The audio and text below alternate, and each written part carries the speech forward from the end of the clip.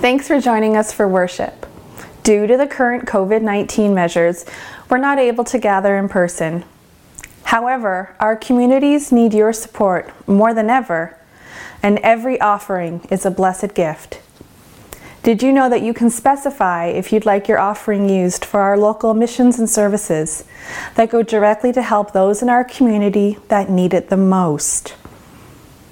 We'd like to thank each and every one of you, whether you've donated time or treasure to keep our churches going through the current COVID-19 measures.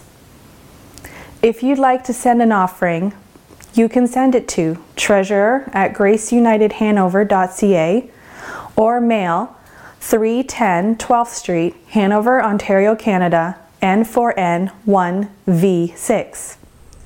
Good morning and welcome to worship with Grace United Church in Hanover, Ontario. We are so glad that you are here with us today and hope that you will find this service meaningful in your faith journey. My name is Sarah Brewer and I'm delighted to be here in ministry with Grace while Reverend McCall is on leave to support the wider United Church over the coming few months. Beyond our services of worship, there is a lot that goes on at Grace United Church each week, even during a pandemic. We have ukulele classes for children, book studies for adults, a craft group that meets in the park, coffee hour on Zoom after worship, and this week on Wednesday evening at 7 p.m., I'll be hosting a conversation on Zoom for those who want to dig a little deeper into this morning's theme of lament. We'll look at a few more examples from the Bible, watch a short video, and even try writing our own laments to God.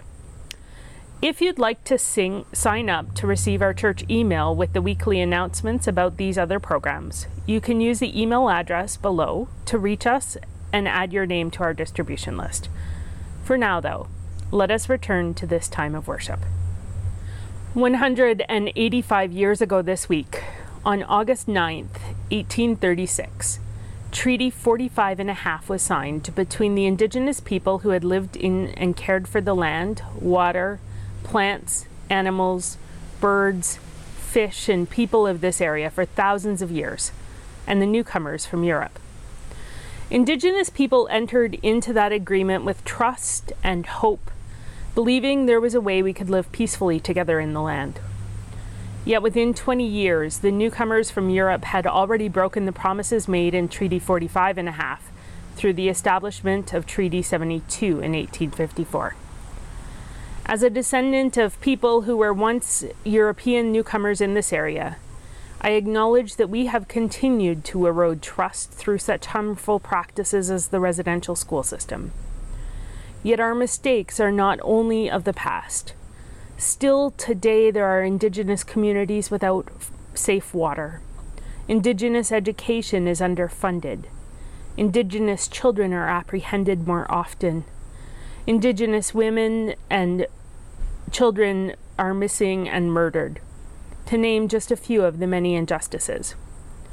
And so we pause as we begin our service today to acknowledge that this is not how we want things to be, and to recommit ourselves to being people who will seek to care for the land, the water, plants, animals, birds, fish, and people of this area that many of us call home.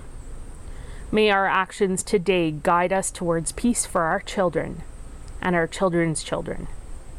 May it be so. May the light of Christ shine brightly in our lives and all around us. Amen. Welcome to worship. Although we are apart, we are united in this time of praise and thanksgiving. Let us glorify the name of our loving God. Welcome to God's peace. In this time, may we put aside our urgency and anxiety and resist the distractions of our fear. Let us open ourselves to receive the healing of our caring God.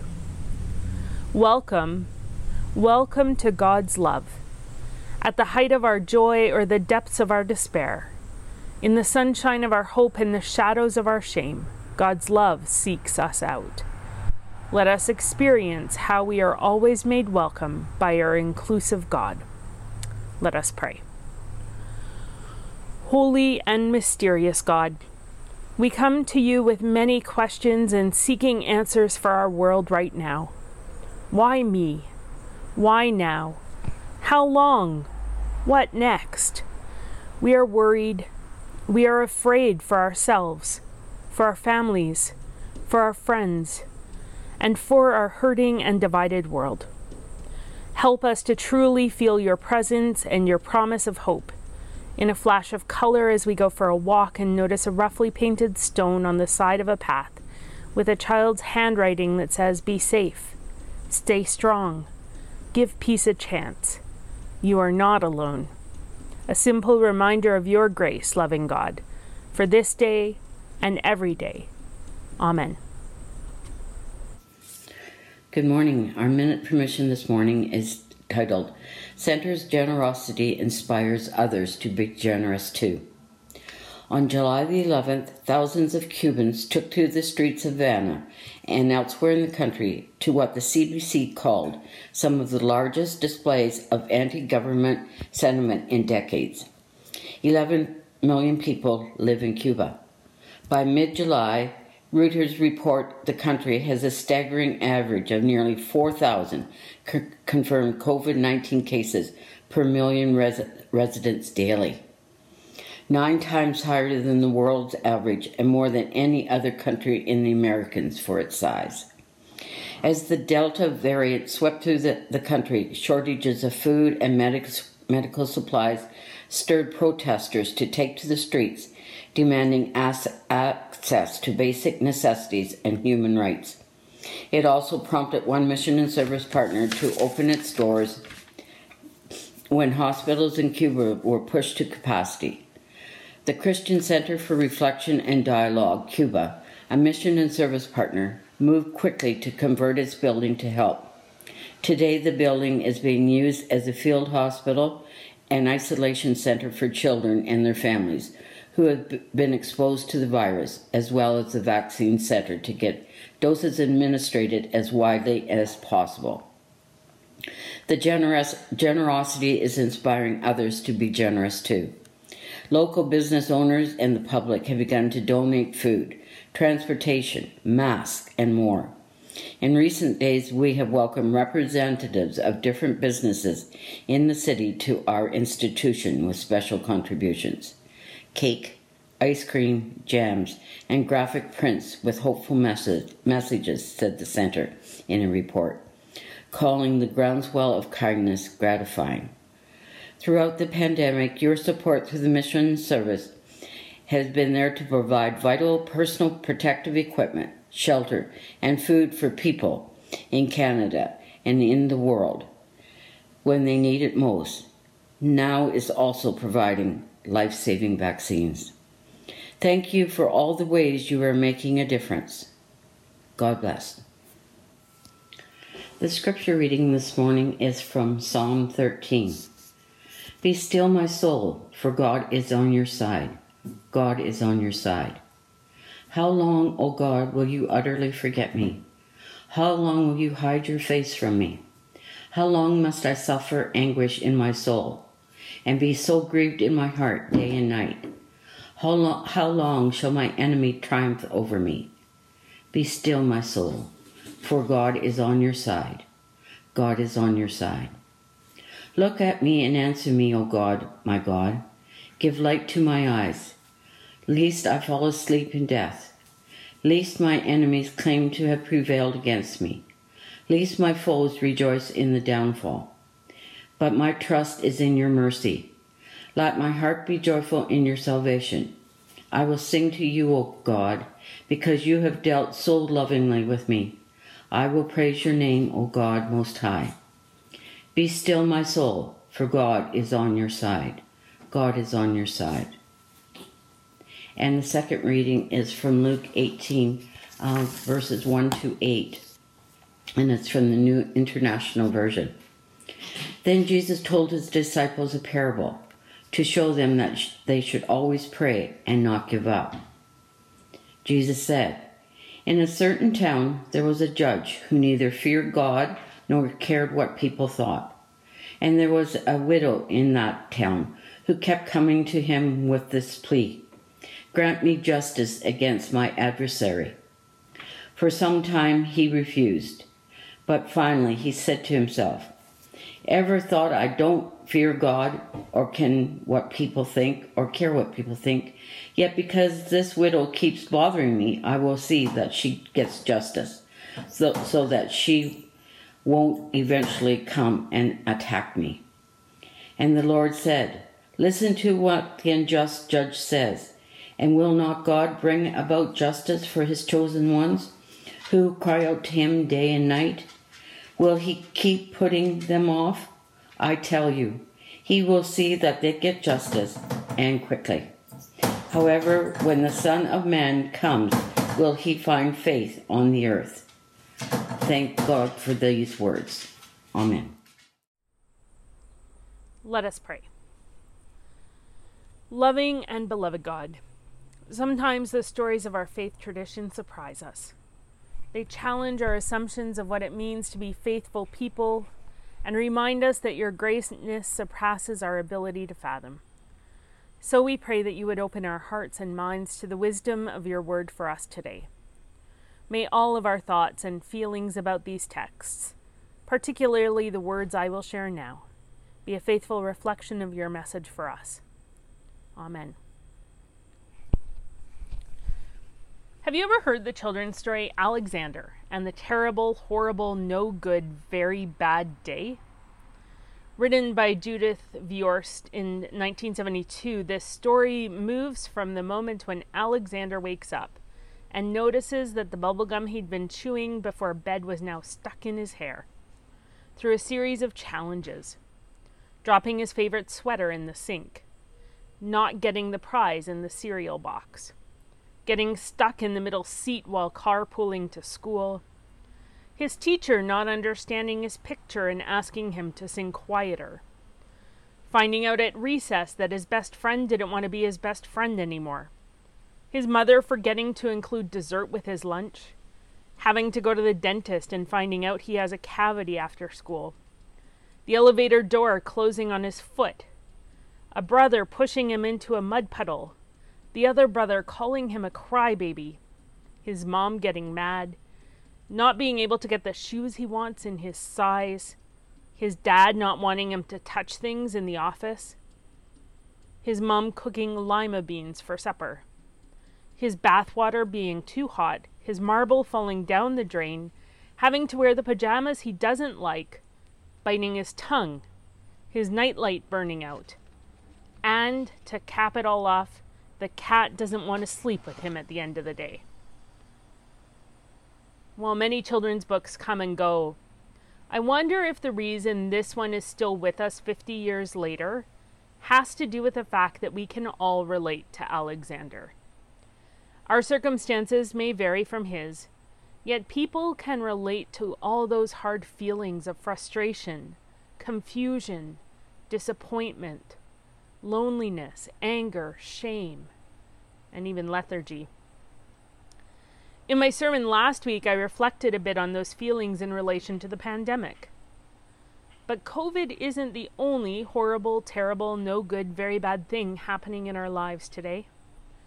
You may be living with another health concern. You may be grieving the death of a friend or family member. You may be aging and noticing the things you can't do like you used to.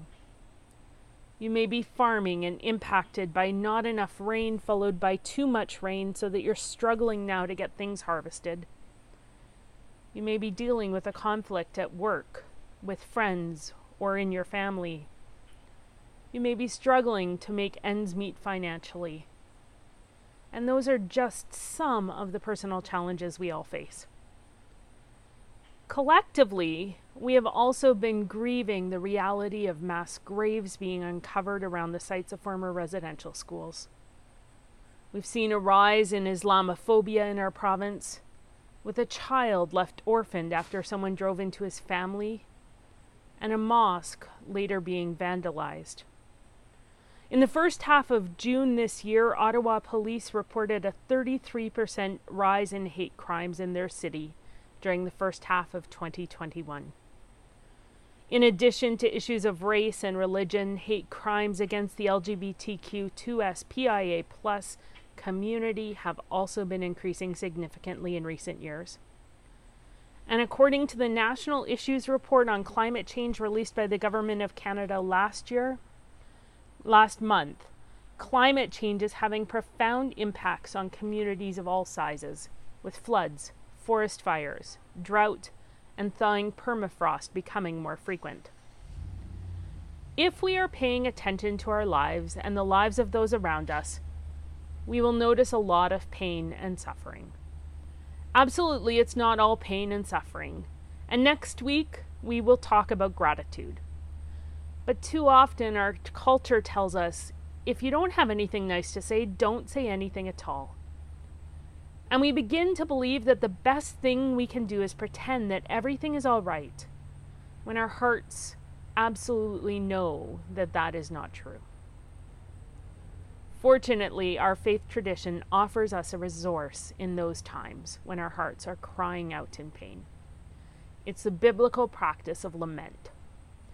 Lament is the practice of being brutally honest with ourselves and God about how we feel, about the pain in our lives and in the world. We find lament in many places in the Bible, including 1/3 of the book of Psalms, virtually all the book of Lamentations and the book of Job, parts of the works of most prophets, Jesus' prayer in the Garden of Gethsemane, and many of the epistles in the New Testament. The psalm that was read today would be considered one of the psalms of lament. And you could easily say that the widow who keeps knocking on the judge's door demanding justice is also offering a lament. Lamenters in the Bible pray for vengeance on their enemies, often in very graphic ways. They tell God that they are devastated and wish they could die. They complain about all the ways in which God is failing to take care of the world as it needs to be. They take it all to God in prayer. On the surface, lament seems like the very opposite of faith. It's complaining to and about God, after all. Yet, in many ways, it is perhaps the most profound expression of faith that there is. When we lament to God, we invite God to come into the heart of our pain. We share with God the raw truth of how we are.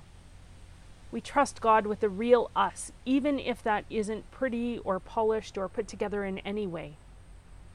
And even though it's not easy and it's seldom pretty, it does help us on our spiritual journey in several very important ways. First, it allows us to acknowledge our pain. When we are hurting, our culture often tells us to keep it in, especially if the hurt doesn't pass quickly. In the immediate aftermath of a crisis or loss, most people are able to accept that those involved are stunned and grieving and maybe even angry. But as the weeks and the months go on, we start to worry that our friends and loved ones are going to get tired of our grief, our sadness, our worries, our pain, our anger. Yet the difficult emotions and challenges of life don't usually have a quick fix. Genuine lament invites us to experience our pain fully and to allow it to touch our souls. It gives us space to ask what wisdom this pain might have to offer us. It requires us to own our struggle rather than hide from it or minimize it. Regardless of whether we decide to share our lament with trusted loved ones, we can always take our lament to God. And doing so will not damage or strain that relationship. In fact, it might deepen it in ways we cannot yet imagine. Second, it allows us to offer genuine, empathetic solidarity to others. When we fail to lament the injustices and pain of the world, we say to the sufferers, "You don't matter." Saying nothing or minimizing the injury feels to the person who has been hurt like abandonment. If we can learn to lament together in community about the brokenness of our world, both past and present, personal and corporate, then we can begin to come together in solidarity to struggle towards a different future. Learning to lament is a key skill, I think, on our journey towards reconciliation with Indigenous people. Until we can lament together and look the horror in the face, we cannot begin to heal. Third, it opens up possibilities for transformation and change. When we look at things as they really are in all their painful messiness, then we can begin to discern where change might be possible. Psychotherapist Miriam Greenspan, in her book Healing Through the Dark Emotions, talks about the alchemy of painful emotions, like grief, fear, and despair, whereby fully feeling and experiencing our pain can help us open up space for gratitude, faith, and joy. Often people argue that we shouldn't lament because they are afraid we will remain stuck there, wallowing in pain and suffering. Yet on the contrary, acknowledging pain and suffering helps us to move forward authentically. It's not that we don't forgive those who have hurt us. It's not that we don't let go of suffering. But first, we must attend to the pain. Otherwise, the letting go is more likely to be denial or avoidance than true release. I see this amazing alchemy of painful emotions beautifully rendered in this video of Mani Kabi that the Affirming Committee asked me to find an opportunity to share with you this month.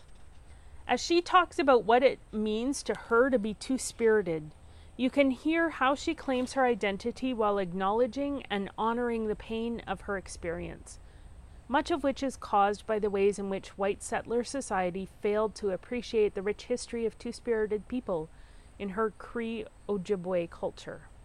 Let's watch that video together now. Mani Shikabe and this Nikas. My name is Mani Shikabe. When I was born, and I was about 4 years old, my grandmother told me I was a two-spirit child. I was a two-spirit child, and that I was going to have a hard life when I grew up. But I didn't know what that meant. I never knew what two-spirit meant, just even that word, until I got older and older. But I knew I was different. And when they tried to dress me up in little girl clothes, I couldn't stand the little girl clothes. Nobody told me that. I just didn't want to be one of those people. Once I got older and I understood what two-spirit people was, I thought to myself, holy cow, how am I going to ever overcome that? I was about 10 years old when I discovered my own sexuality. I liked girls. But then when I was about 16 when I asked, just before I was 16, I asked my grandmother, what did she mean by Nijajijak? And that's two-spirit. That two-spirit itself didn't come till later for me.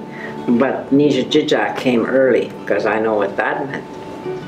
So I asked my grandmother what does that mean for me, and she told me, oh, my granddaughter, I think you're going to have a hard life. I don't know what's going to happen to you, she said. Because of your life, because of who you are. People are so different now. Things are happening, things are coming in the air. You could see that, she said. And you're going to have to try all kinds of churches if you want, she says, if you want to do that, just to see where you fit in. If you don't fit in any of them, at least you tried. And she said, and it won't hurt you to go there. If you go to church once, just discover something. Take one line or two lines from it and learn from it, she said. The God's in here. She lives inside of you. Or he lives inside of you, she said. And that's who you are, she said. Nijajijak, you have two of them that lives inside of you, a male side and a female side. And you're going to have a hard life. And you have to listen to your heart and your mind and your tummy. When all that comes together, the three roads is your journey, she said. You're born with two spirits. And you will know when you're born with that, because you'll know when you're born, when you'll know you're different. That's when you know who you really are. Mm-hmm. And one of the things you can do is ignore it and not pay attention to it. Or you can just start accepting that part of you and start learning from it. And then being two-spirit, it's we're born that way. I mean, way back, like my grandmother used to say, way back 7 generations, after 7 generations, she's been told that Two-Spirit people exist with the First Nations people, and they did not say, oh, there you two, you're living together, shame on you. They didn't say that. She said they loved each other.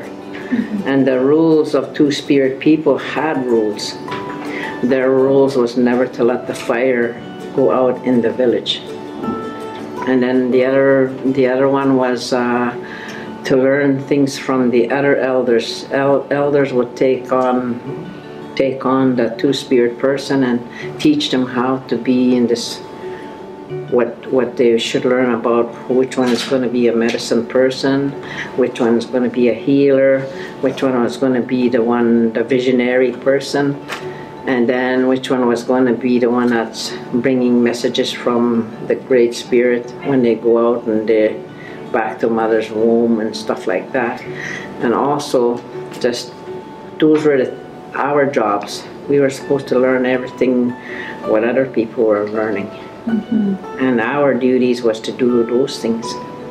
And then they were regarded, very highly before. They were accepted as special people with gifts. And they didn't make fun of them, because some of them would be the parents of the kids that didn't have no parents. So my message to all the Two-Spirit people, or the ones that feel like they are, your job is to look after yourself and then look after other people. And do not let anybody tell you different. I don't let anybody tell me that anymore. I don't let anybody tell me I'm proud of who I am. I don't care what they think of me. No $1 million is going to convince me I'm not a Two-Spirit person. So this week, I want to invite you to offer a psalm of lament of your own. You might choose to write or speak it or offer it silently to God. Begin by talking with God about your hurt. What are you struggling with right now? Where is there pain in your life? If you were to knock on God's door in the middle of the night, like the widow in our gospel lesson pounds on the judge's door, what justice would you demand? Be honest and frank with God. Use colorful language if that is how you talk. Use gestures if words fail you. We don't have to protect God's feelings. God wants to be in relationship with all of us, including the parts that rage at injustice, that feel shame or despair, that question or doubt, that wonder if there will ever be an end to the weeping, that are terrified that our God has abandoned us. Then ask God for what you need. What do you long for in the situation you are lamenting about? What would help you to carry on in faith? Finally, stop and listen. Is there a response from God? Is there anything you can affirm about God as a result of your lament? Biblical psalms of lament often finish with praising God, but I sometimes wonder if they were actually written over many days or weeks or months. Sometimes we need to pray about our pain before we can gradually begin to see what we need from God, and finally, having felt met by God in the place of our deepest struggle, affirm our trust. So if all you can do this week is tell God honestly what's wrong, go with that. If you hear words of comfort or can offer an affirmation of faith in God, embrace that as well. But if you don't hear those things right away, keep talking to God. There is no right or wrong way to lament, so go where your heart leads you. As an example, I'd like to end today with a psalm of lament that the World Council of Churches offered around the time of the 1-year anniversary of COVID. It picks up on some of the language in our biblical psalm from this morning. God, you see and you know all. Your eyes are upon us, your children, in this our time of pain and suffering. We affirm and recognize that you, our God, have been and continue to be present with us throughout the COVID-19 pandemic. Yet over this past year, we have witnessed and experienced intense anguish, physical and mental illness, hunger and starvation, rising unemployment and the broadening of social inequities, and the abuse of the most vulnerable by the powerful. We cry out for relief and for justice, and we ask, how long, O Lord? Will you forget us forever? How long will you hide your face from us? How long must we have sorrow in our hearts all day? As we cry out to you for an answer, with faith we declare that our trust and confidence is in you. In our lament, may we not lose hope, but even in the darkest night, may we still be able to sing unto you a new song, because you, God, have dealt bountifully with us. Glory to you, Father, Son, and Holy Spirit, God forever and ever. Amen.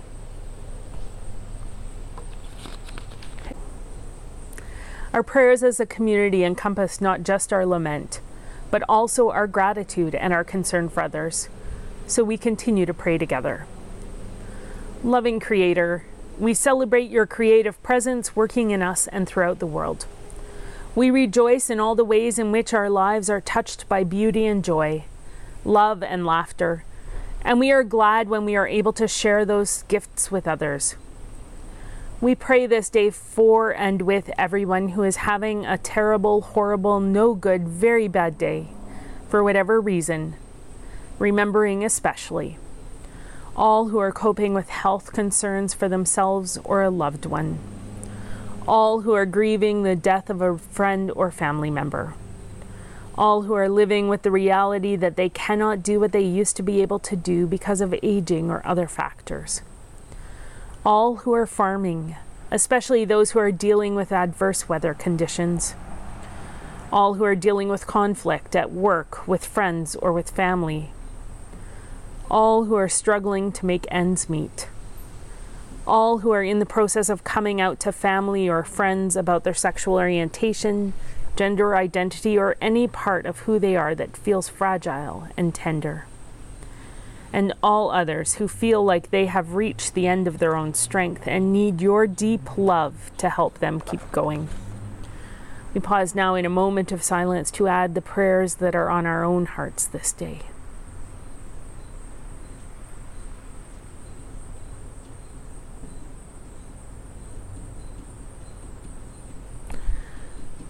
Sending one, help us also to know how we might be part of your answer to the prayers of others, offering kindness and compassion to all those we meet along life's way this week. We pray this today as followers of Jesus who seek to follow his teachings in our lives, joining together now in the great words of prayer that he taught us to say. Our Creator, who is in heaven, hallowed be your name. Your kingdom come, your will be done on earth as it is in heaven. Give us this day our daily bread. And forgive us our trespasses, as we forgive those who trespass against us. And lead us not into temptation, but deliver us from evil. For yours is the kingdom, the power, and the glory, forever and ever. Amen. Friends, throughout our time of together today, we've followed the biblical form of lament. In our call to worship, our opening prayer, and our first hymn, we turn towards God. In our Bible story, the Psalm, and my sermon, we named our complaints, while also affirming our trust in God. In our prayers of the people, we made our petitions to God. And now, in our closing hymn and our blessing, we end with praise and a promise. Our promise is to be the people that God needs us to be in this world. People who have been blessed to be a blessing. People who persist in seeking love, hope, peace, and joy in our world. And as we do, may the love of God surround you, the example of Jesus inspire you, and the persistence of the Spirit guide you forward, now and always. Amen.